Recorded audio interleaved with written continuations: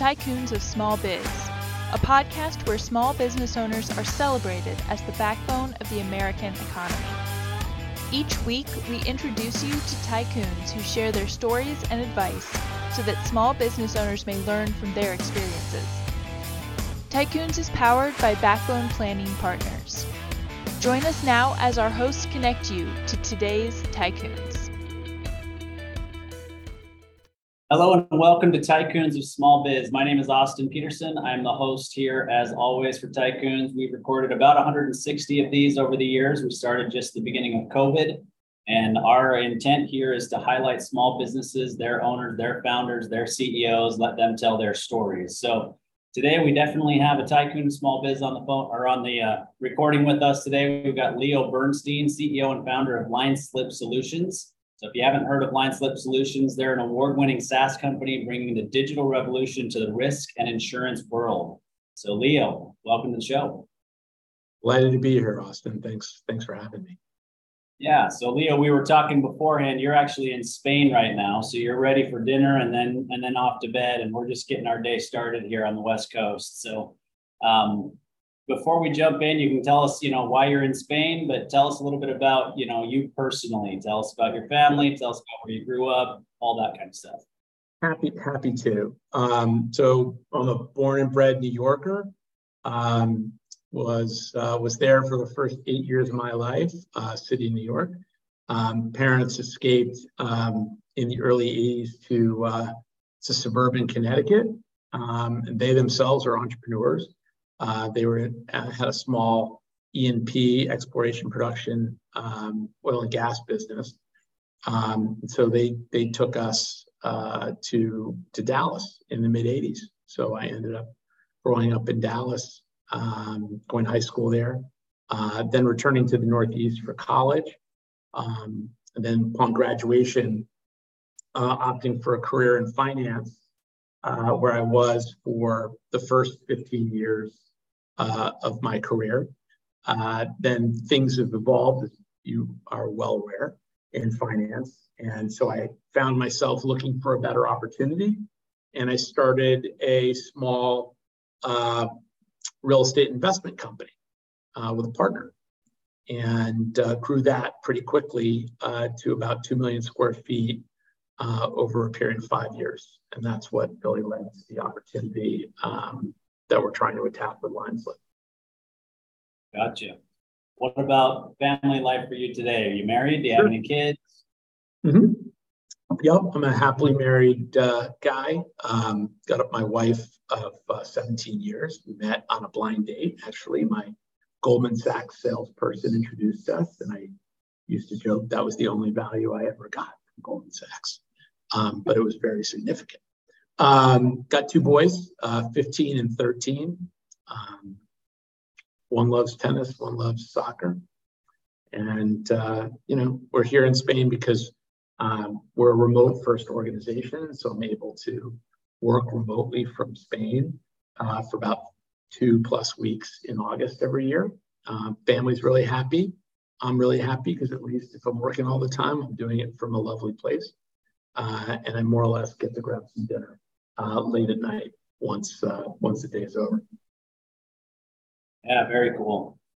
Yeah, so yesterday actually was my 25th wedding anniversary. So congratulations to you. And that was a big one for us. It's awesome. Yeah. So and I have 2 kids as well. I have one of each though. So. Oh, you do?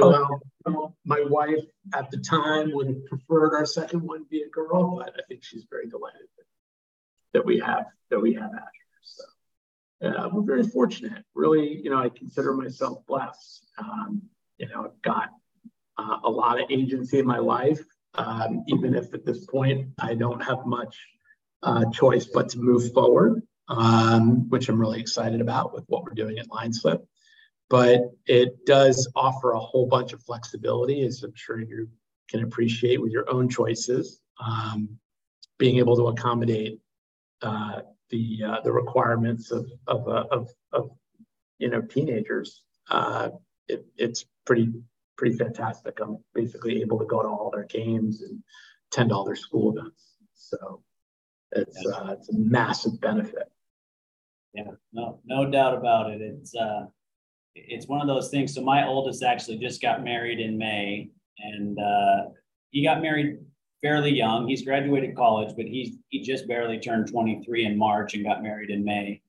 Got a good head on his shoulders. He's ready for it. So I'm not concerned about that. Everything's good there, but it's one of those where you look back and you think, gosh, it was just yesterday that World Series after the towers came down in New York with New York and Arizona Diamondbacks, he was sitting on my lap for that World Series as a 1.5-year-old kid. And I'm thinking that feels like yesterday to me. And here he is as a married man and, college graduate about to go into his master's program. And it reminds you how quickly it goes. But he doesn't necessarily need to start a family right away. So, yeah. Right. I mean, it's, I think the challenge for me, at least, I probably wasn't as mature as your son at age 23. I'm pretty confident I was, even though I don't know it. I was not prepared for that sort of commitment in any way, shape, or form. I had to get the kinks out. I spent much of my 20s kind of working on myself, as a lot of my friends would attest, and certainly maybe women that I dated. But that's the whole beauty of this life thing, is that you have all these experiences and hopefully have an opportunity to reflect on them. Certainly, I think it prepared me for running my own business and feeling confident enough to be able to do that, even though there was a lot of unknown, right? Because I didn't know anything about insurance, certainly didn't know anything about growing an operating business, having been a finance person. So, but you figure it out. And, I think that for me helped tremendously, was a period of reflection in my early 30s, to really help me identify what are things that I was doing that were wrong, but weren't conducive to relationships, to growth, personal growth, to successful ventures. So, yeah.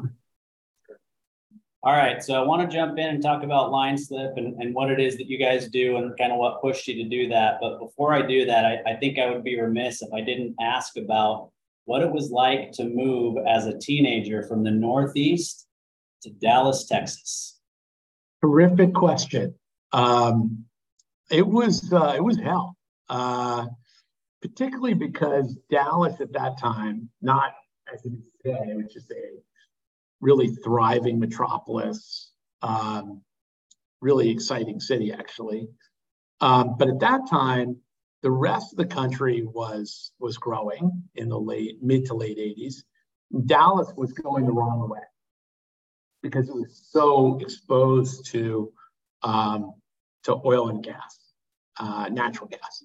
So oil prices were going the wrong way, and so much of that Sun Belt, which Dallas was really, it was a boomtown, and it hadn't diversified into communications and networking and technology like it did in the late 90s and early aughts.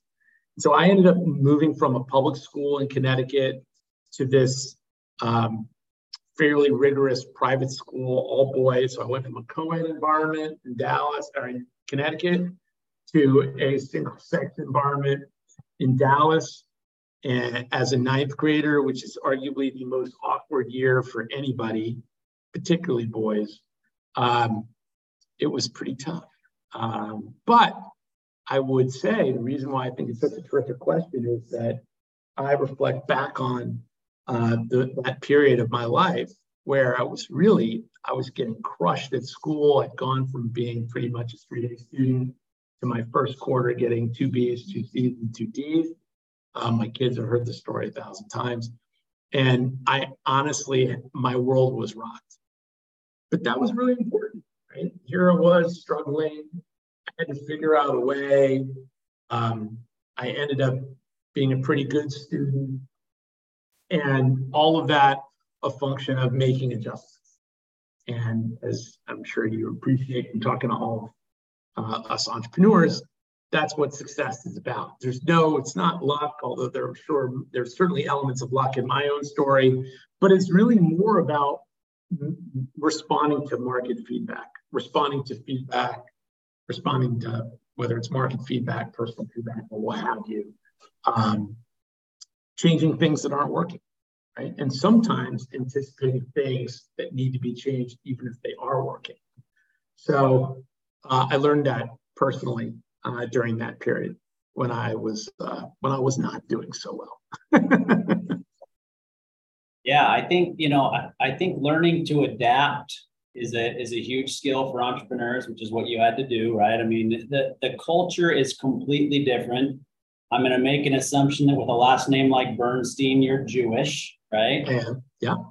And so, and there's not a lot of Jewish people in Dallas, or at least there wasn't in the 80s, right? Yeah. And well, then there were some, but it was a small minority, certainly within the Episcopal school that I attended, for sure. You're absolutely right. Didn't mean to cut you off, Austin. Sorry about that. Yeah, no worries. So it's just, learning to adapt and being around different people with different viewpoints, looking at things differently, understanding that learning environments are different in certain areas. I mean, there's so many lessons that I'm sure you took from that period of your life that make you who you are today as an entrepreneur.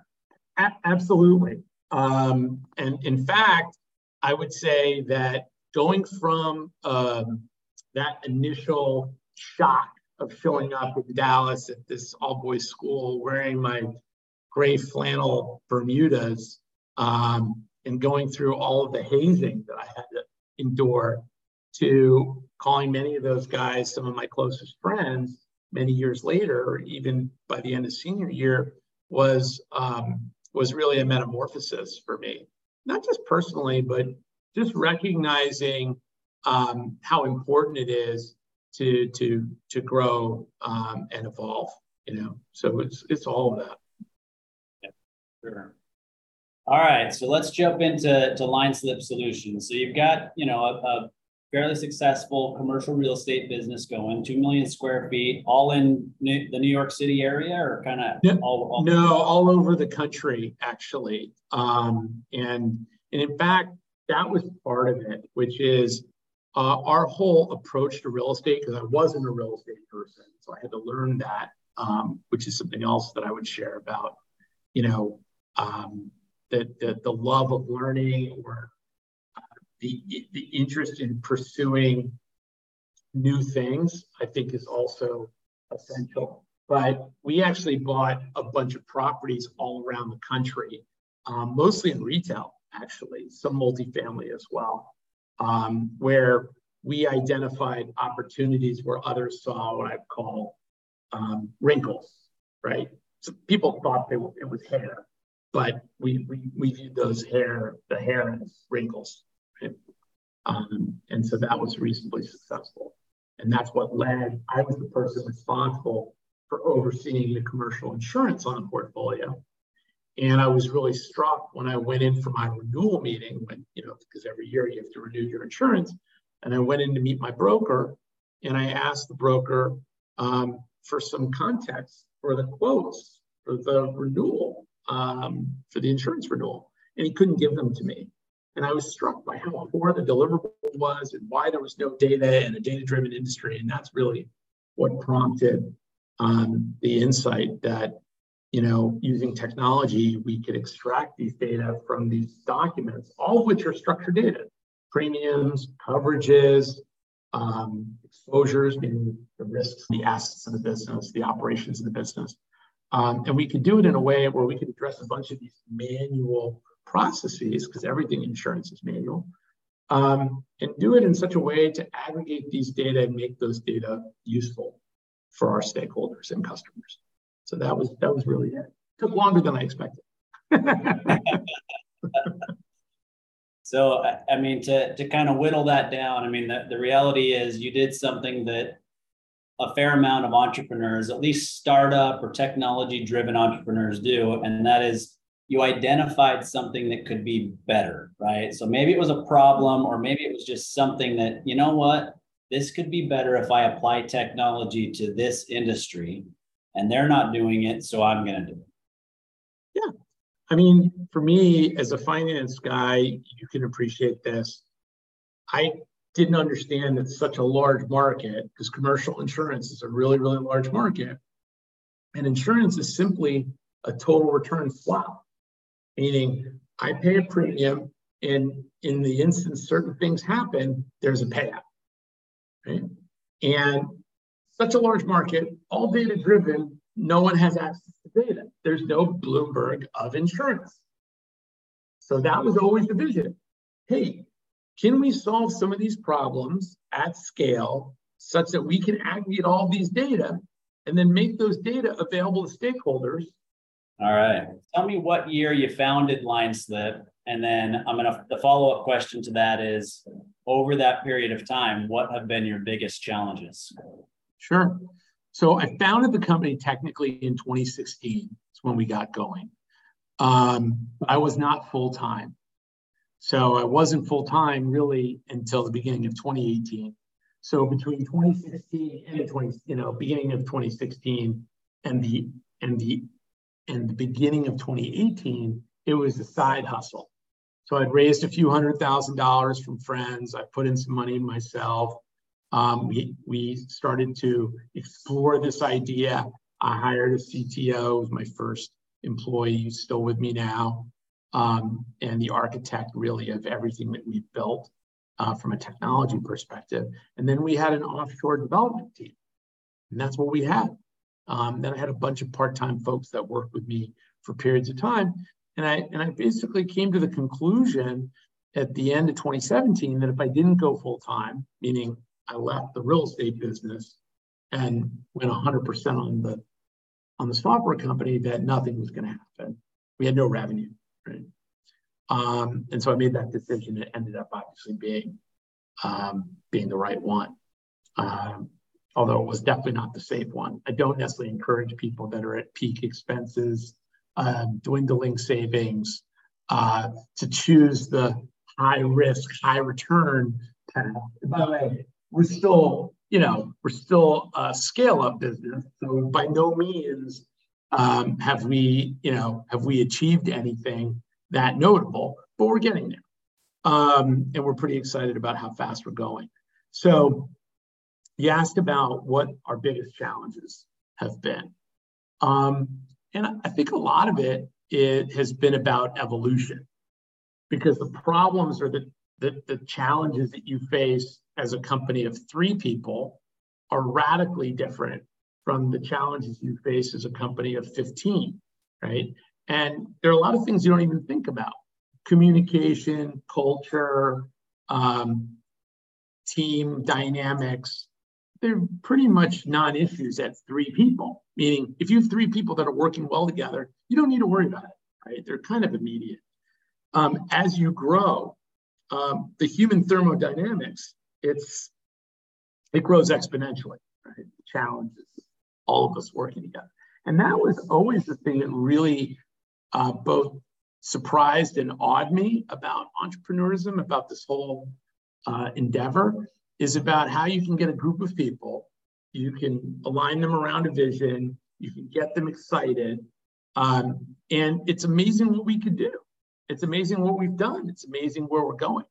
But to get back to your original question around the challenges, it's really about me and us, so all of us, from my CTO, who initially was managing a dev team, who now has to be a lot more strategic, right, with his own time, and make sure that we're still focused on the North Star with respect to the product and supporting the product, supporting the dev effort and all of it, right? It's gotten a lot more complex. And so he's had, and myself too, we've all had to develop skills that we didn't have as we've grown, right?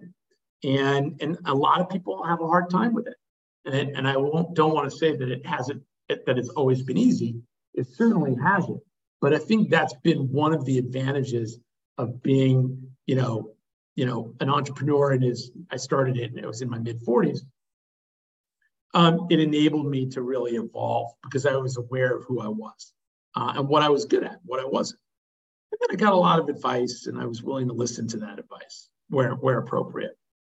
My ego wasn't part of it, and I was very happy to appease the ego of everyone around me because I didn't care, you know.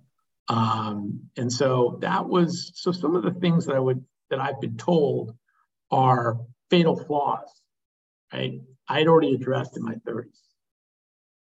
You know?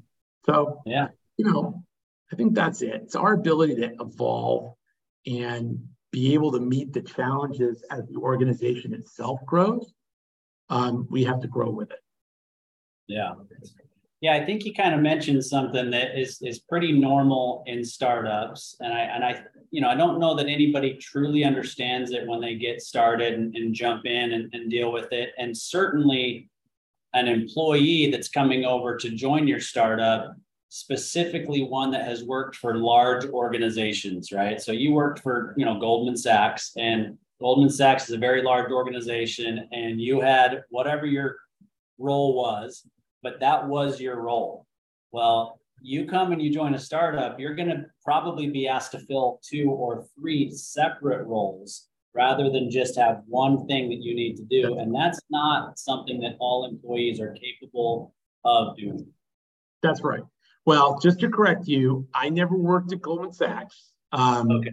I worked at a place called Credit Suisse, which we don't need to talk about. Gotcha. I thought you said you met your wife working at Goldman Sachs. No, my Goldman Sachs salesperson introduced me to my wife. Ah, okay. Yes. Gotcha. So I hope that audio didn't go out, because that's one of my canned jokes. Austin was the only value I got from Goldman Sachs, albeit considerable value, was the introduction to my future wife. No, you're absolutely right. When we were in our early days, all of us wore many hats. And by the way, this is another challenge. As we've gotten to almost 40 people now, we have to swim in our lane.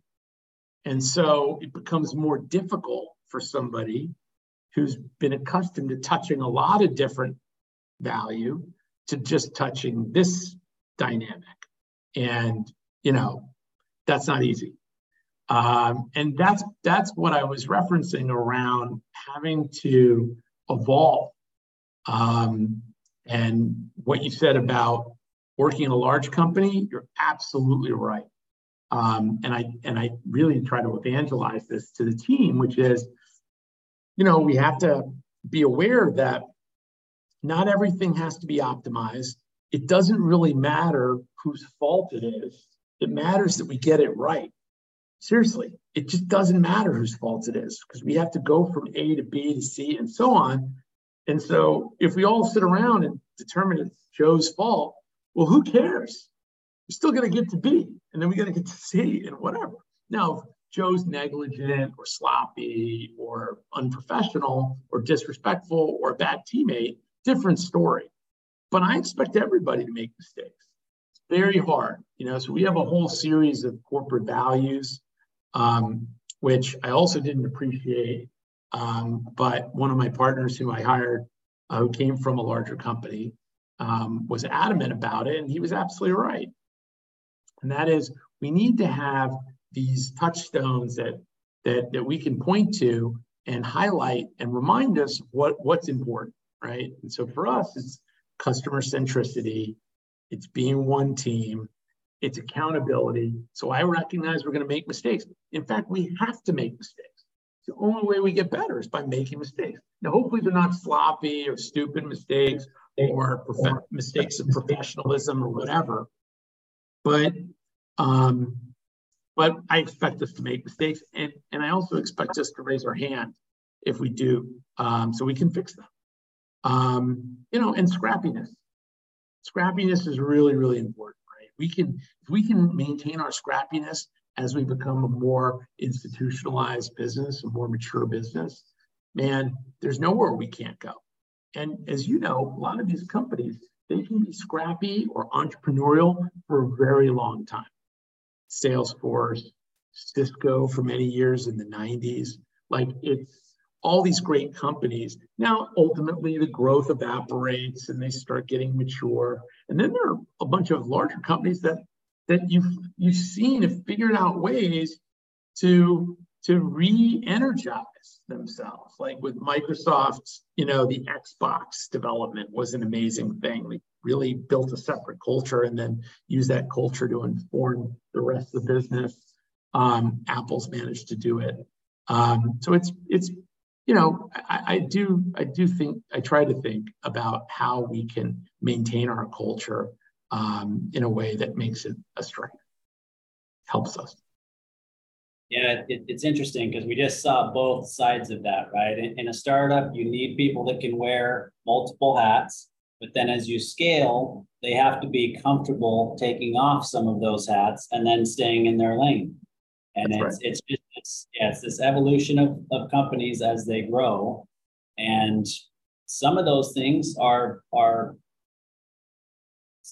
such that they actually cause a company to not ever scale to a certain level because they can't get out of their own way, whether it's the leader can't accept certain things or the employees can't accept certain things to get them to a certain level. And it's just interesting that, you talked about those things that people have to be willing to overcome. Yeah. I mean, I also think growth is a real, it's almost a drug, right? It's exciting, it's challenging. People really get unbelievably jazzed about growth. I mean, myself too. It's what keeps it really interesting. And I think for a lot of us, that opportunity to drive value is so important. And that's something from my own perspective that I would credit some of my leadership style to really investing agency in the team. And what I mean by that is enabling the team to drive value at every level. No micromanagement of any kind, right? We set goals. We agree as to what those goals are. It's obviously not entirely democratic, but the vision is the same and the goals should line up to the vision. And then I empower you to get us there. Steve Jobs made the comment of you hire great people and you expect them to tell you what to do, or some semblance of that. And we've really endeavored to do the same at LineSlip. And I think having that ability and the encouragement to drive value has I think made us a winning culture. Has really enabled people to find their place there, right? And then develop those people. That's the other beauty about growth, right? Is in order to grow and sustain growth, you need more people. And promoting from within and developing really good talent and highlighting to the team that we recognize talent, develop them, and we hope that they continue to assume more responsibility and get compensated for it. Yeah, no doubt about it. And, the other part of that you mentioned, right, enabling them or empowering them to go out and do things the way that they think it should be done, as long as they just stay, true to the vision. But you're telling them that it's okay to make mistakes. Right. And, employees need to hear that. They need to understand that, they're not going to lose their job, or there's not going to be a major reprimand, or, whatever the case is that they're scared of. They need to know that it's okay. Everybody makes mistakes. I, as the founder, make mistakes every single day in the vision of this company. I'm telling you that it's okay to make mistakes. I would rather you learn to make mistakes, know that it's okay, and then learn from those mistakes to make us all better going forward. It's easier said than done. People still fear making mistakes, even in a culture that, ideally really encourages them to take chances, right? And to be accountable. It's fine. It's not easy. All right, so let's talk about, 2018, you make that transition, you're going full time, you decide this is where I've got to go. We've got no revenue, we've added expenses, we've developed something. Now you got to actually go out and sell it, right? And right. What you talked about at the beginning is this is not even a problem that the insurance industry necessarily knew that they needed solved. And so how do you go about that, making sure that they understand, oh, this is something that we should be interested in. It is something that we should pay for. It's going to make us more efficient. Describe to us that process and how you got started with that. Yeah, so we had a bunch of false starts, Austin, when I was part-time, meaning we knew that we needed to solve some of these problems, but I realized pretty quickly from a beta that I had stood up that it was the wrong problem to solve. And so right after I went full-time, and this is a serendipitous moment, I ran into somebody I knew through my real estate partner, who's a super successful private equity producer at a large broker. And I ran into him at our kids' soccer game. And he shared with me that a very large private equity fund wanted to aggregate all of their insurance data across 150 to 200 portfolio companies that they had in their portfolio. And they had multiple brokers and lots of different portfolio companies. And what they wanted to do made a ton of sense. They wanted to see how much money they spent with individual carriers and use that data to leverage better outcomes, right? Weaponize it. I said, I can do that. I'm trying to do a bunch of other things, but I can solve that problem for you. So we were in business. And it turned out, I didn't think it was going to be that strategic because I didn't think it was that big a market opportunity, but I needed revenue. This was an opportunity to generate some revenue. It turned out it was really strategic because for private equity funds, they'd never been able actually to use their scale to drive any better outcomes in insurance. They never bothered. For those who care, for those funds, the larger funds, the more strategic funds, the ones with shared services and what have you, they cared and they never were able to achieve that. So we were actually enabling this particular broker to do something very strategic. And now this happens to be a super successful insurance professional. So he was already very successful. But what we were offering was something that really played really well to his approach to driving value for these private equity funds.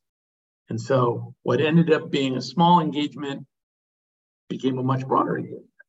And what we were able to do is aggregate the data across the whole portfolio of portfolio companies, as well as offer individual portfolio companies access to their own insurance program data, right? So one individual operating business has their own insurance coverage, right, and insurance history, and we were able to afford access just for that CFO.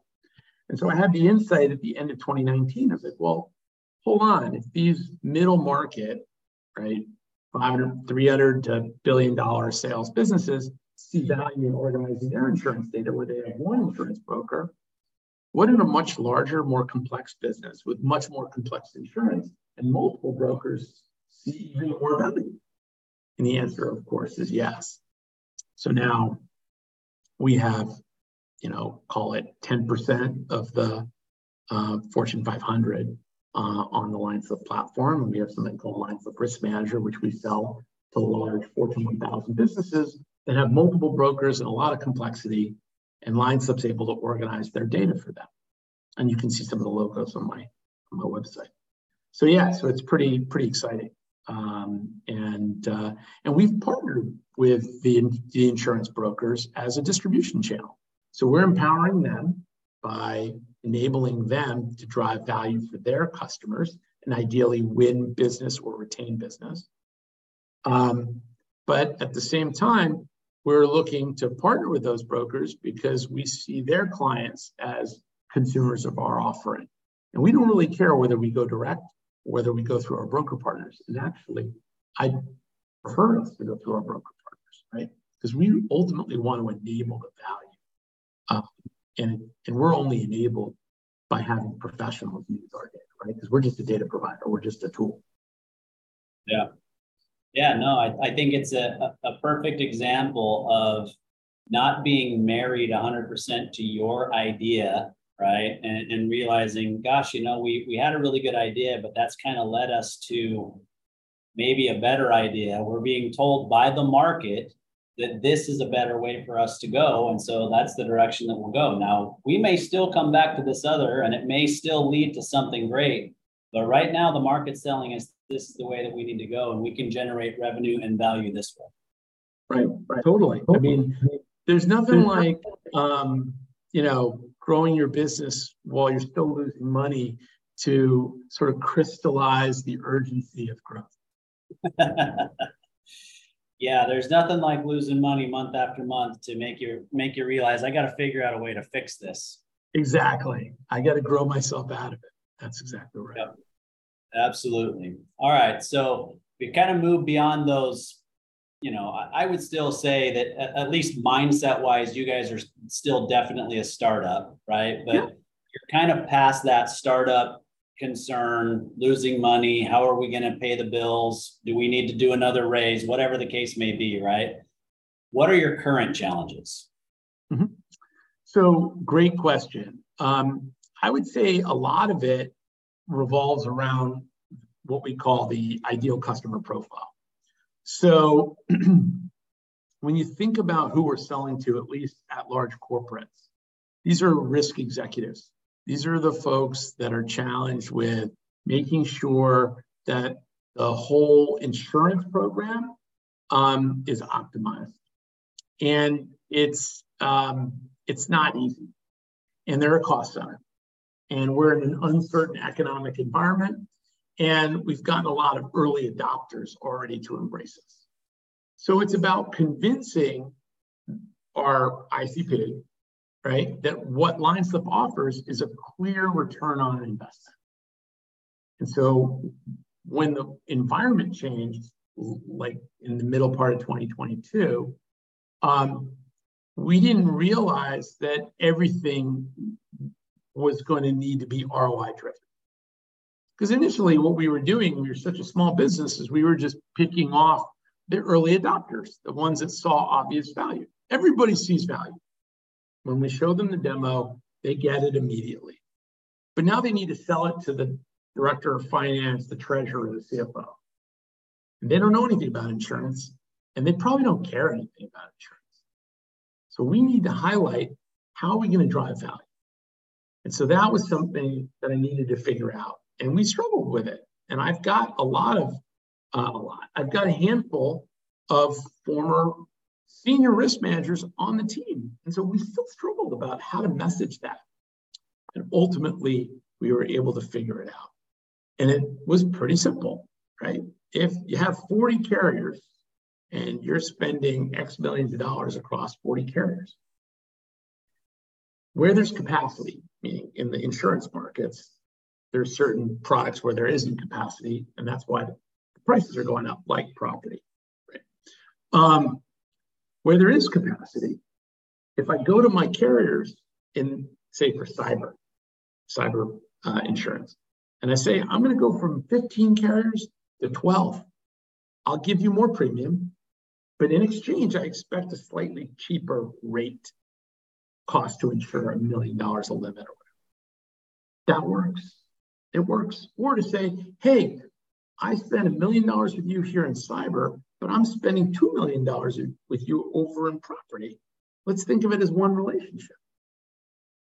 That resonates with the CFOs. They get it.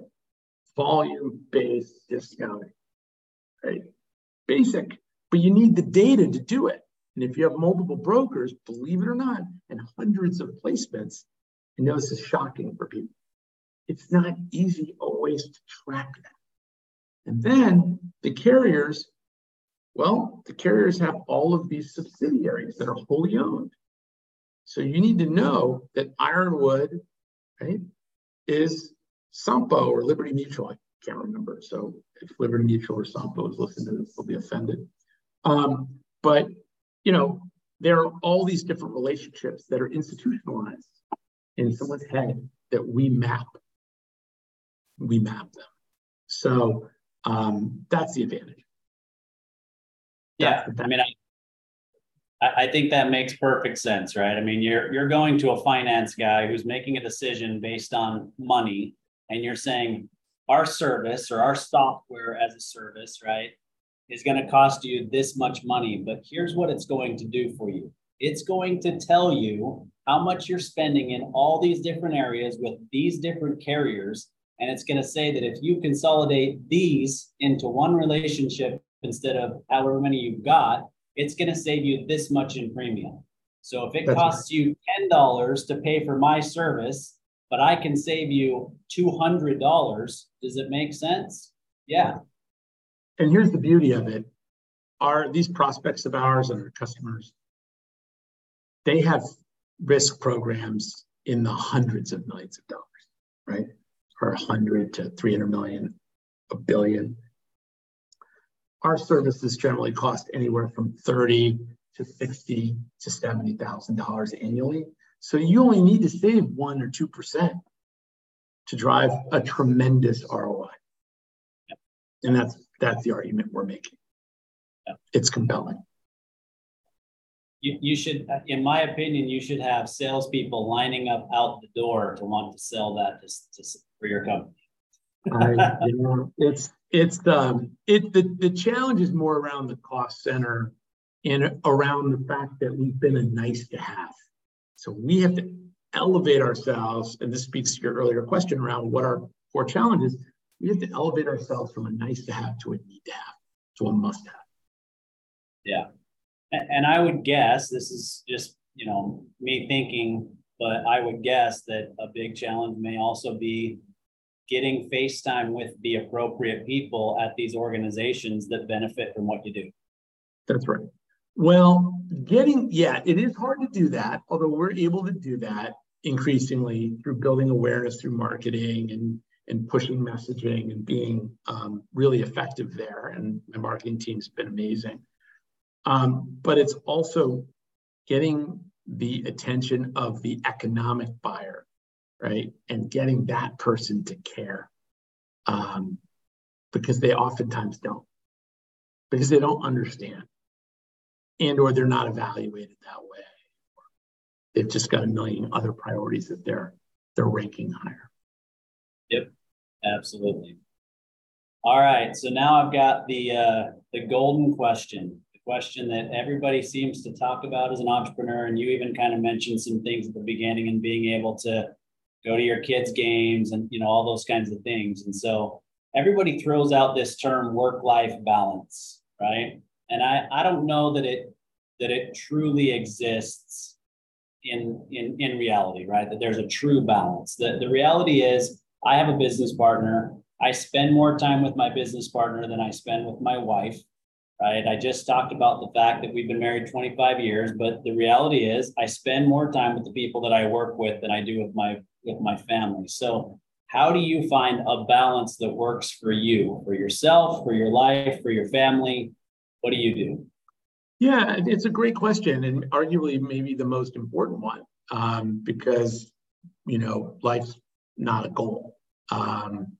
So for me, it was really important to build a remote first organization because we began to really scale during COVID. I didn't really have a choice, but I was always inclined to build a remote first organization because when I started that real estate business, it was a truly remote, even though my partner and I had an office, I insisted on the flexibility of being able to work from anywhere. No paper, no requirement to be in a physical office if we didn't want to be. And so I saw the value in having, been a technology analyst, specifically around communications. I was keenly aware that we were at the point where we could really conduct business through cloud-hosted document storage and seamless, cloud-hosted applications. We really could actually get everything we needed done. The key was the willingness, and COVID really accelerated that, right? COVID made it okay to develop relationships over a Zoom or a Teams call, which is shocking. It's so antithetical to how human beings interact. It's okay once you know somebody, but it became okay even before you knew them. That's amazing. At this point, I've gotten together with everybody on the team. We had an offsite every year. We would physically get together absent the COVID year. But we really got to know people, and we have to be more intentional about it, right? But to get back to your original question, being a remote first organization facilitates that because I can be responsive. So there are three kind of modes. The first mode is fully engaged. I'm working. I'm at my desk. I'm responding to Slack. I can jump on a Zoom or Teams or Slack, whatever, and we're collaborating. And we have meetings or whatever. The second one is, and that's the vast majority of the time, I took a few days off last week. I desperately needed it, but I'm still responsive. Now, I don't expect my team always to be that way, and I think it's really important to unplug, but I'm able to, work remotely. So my kid takes tennis lessons just outside Manhattan on a little island called Randall's Island, where all the sports fields are. And I'm able to go there with my cellular modem and work. No problem. But I'm present. But I'm able to go to his game, got my phone, but I'm present. And I think, candidly, being able to do that, and my kids probably take that for granted because they don't know anything else really, but that's been essential. And my wife and I really partner around that. She's got a very flexible, she's a PhD in public health and works for a think tank, grant-making organization here in the city. And so we're able to manage with each other's schedules flexibly, the flexibility to be present for the boys. And that's been really big, like just to be here in Spain for a couple of weeks and work remotely and not get this, I probably get the stink eye sometimes from my team, but, I'm pretty sensitive to it. I think they recognize I'm still super engaged. So it's good. Yeah, I think the reality is all of us would say that everything we do is for our family anyway, right? That's the whole reason we set out to be successful in business, to make money, to build something, to whatever. It's for our family, but so many entrepreneurs along the way lose focus of that, right? And there's a super high divorce rate among entrepreneurs. There's super high, problems with kids that don't want anything to do with their parents, and all those sorts of things. And so it's something that I think we all need to be a little bit more sensitive to, and recognizing that that's what's most important. There are ways to still be successful. There are ways to still keep things in balance. We use technology when necessary. We put technology completely away when necessary, and we are present with our families and our kids and, all those sorts of things. And so it just comes down to, for me personally, I'm speaking for me, not putting words in your mouth. It comes down to what's most important and what am I willing to do to show what's most important to me in my life. Yeah, I think that's exactly right. I think that my kids probably don't think about it today, about that I'm actually I don't have to sacrifice to be there. I've just figured out a way to do both. Now, am I doing it as well as I would if I weren't at the game? Probably not, but that's okay. That's the cost of my time to the company. And I'm not willing to sacrifice that. Now, in exchange, I'm working all the time and this, that, and the other, but I don't complain about it. And I think the kids really appreciate that. And I think the best part about being an entrepreneur, I'll tell you, is that I'm able to model for the kids that we went from a whiteboard to a business. And that is the most important thing. This idea, which is, I think, a uniquely American idea, actually, which is getting lost in all of the debates here, culture debates and what have you, is that this is still the greatest place. And I couldn't have done this if I had grown up in Europe, because They just aren't set up to do this culturally, which, by the way, also makes them very attractive in their own way. But everybody wants to be here. The United States, not Spain, right? Yeah. They want to be here because they see opportunity, boundless opportunity. Now, it comes with a cost. It comes with the cost of the balance that you're talking about, the lack of cohesion, all these other issues that you see written about or spoken about or blogged about, but it's still the greatest place. And I think sometimes we lose sight of it. But being able to model that for the kids is the best. That is the best. And I will look back on this and say, the kids, the boys, are going to realize if they put their shoulder into something and they get the right team together, they can do anything. We went to the moon. I mean, just think 100 years ago, if you look at where the world was in 1923, disaster. Now, I'm not sure technology is that great.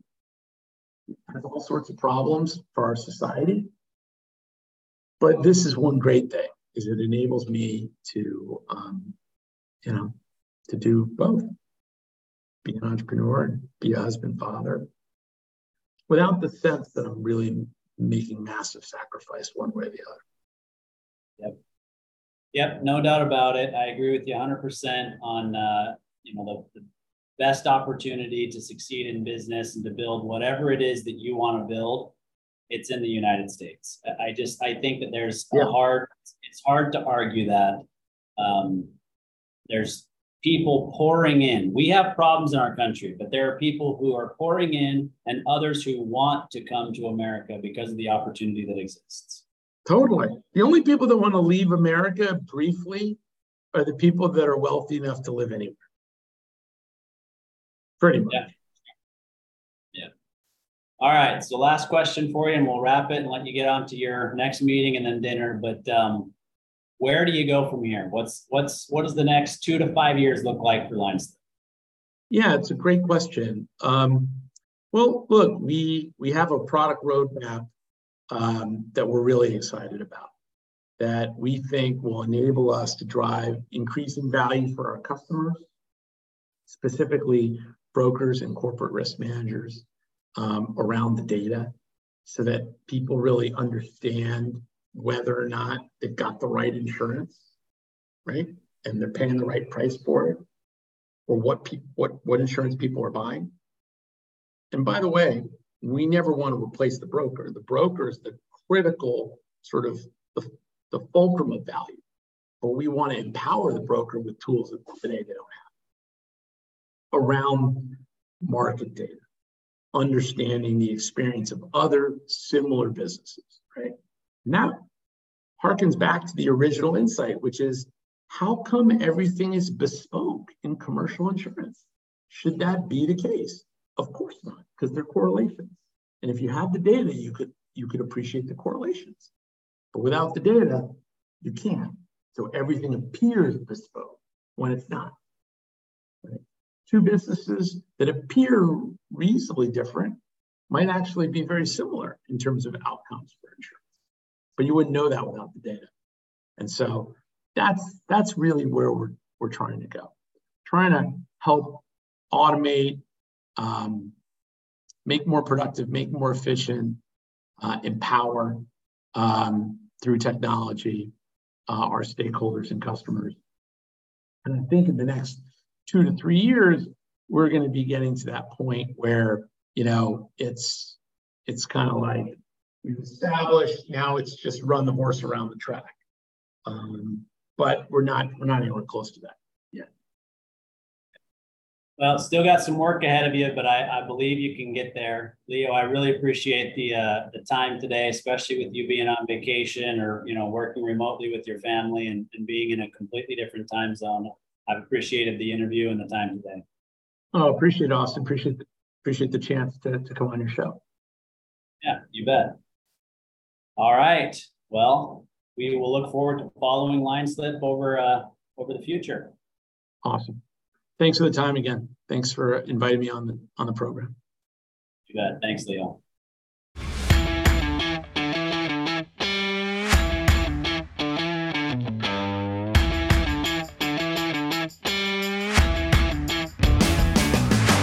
You've been listening to Tycoons of Small Biz, a podcast for small business owners by small business owners.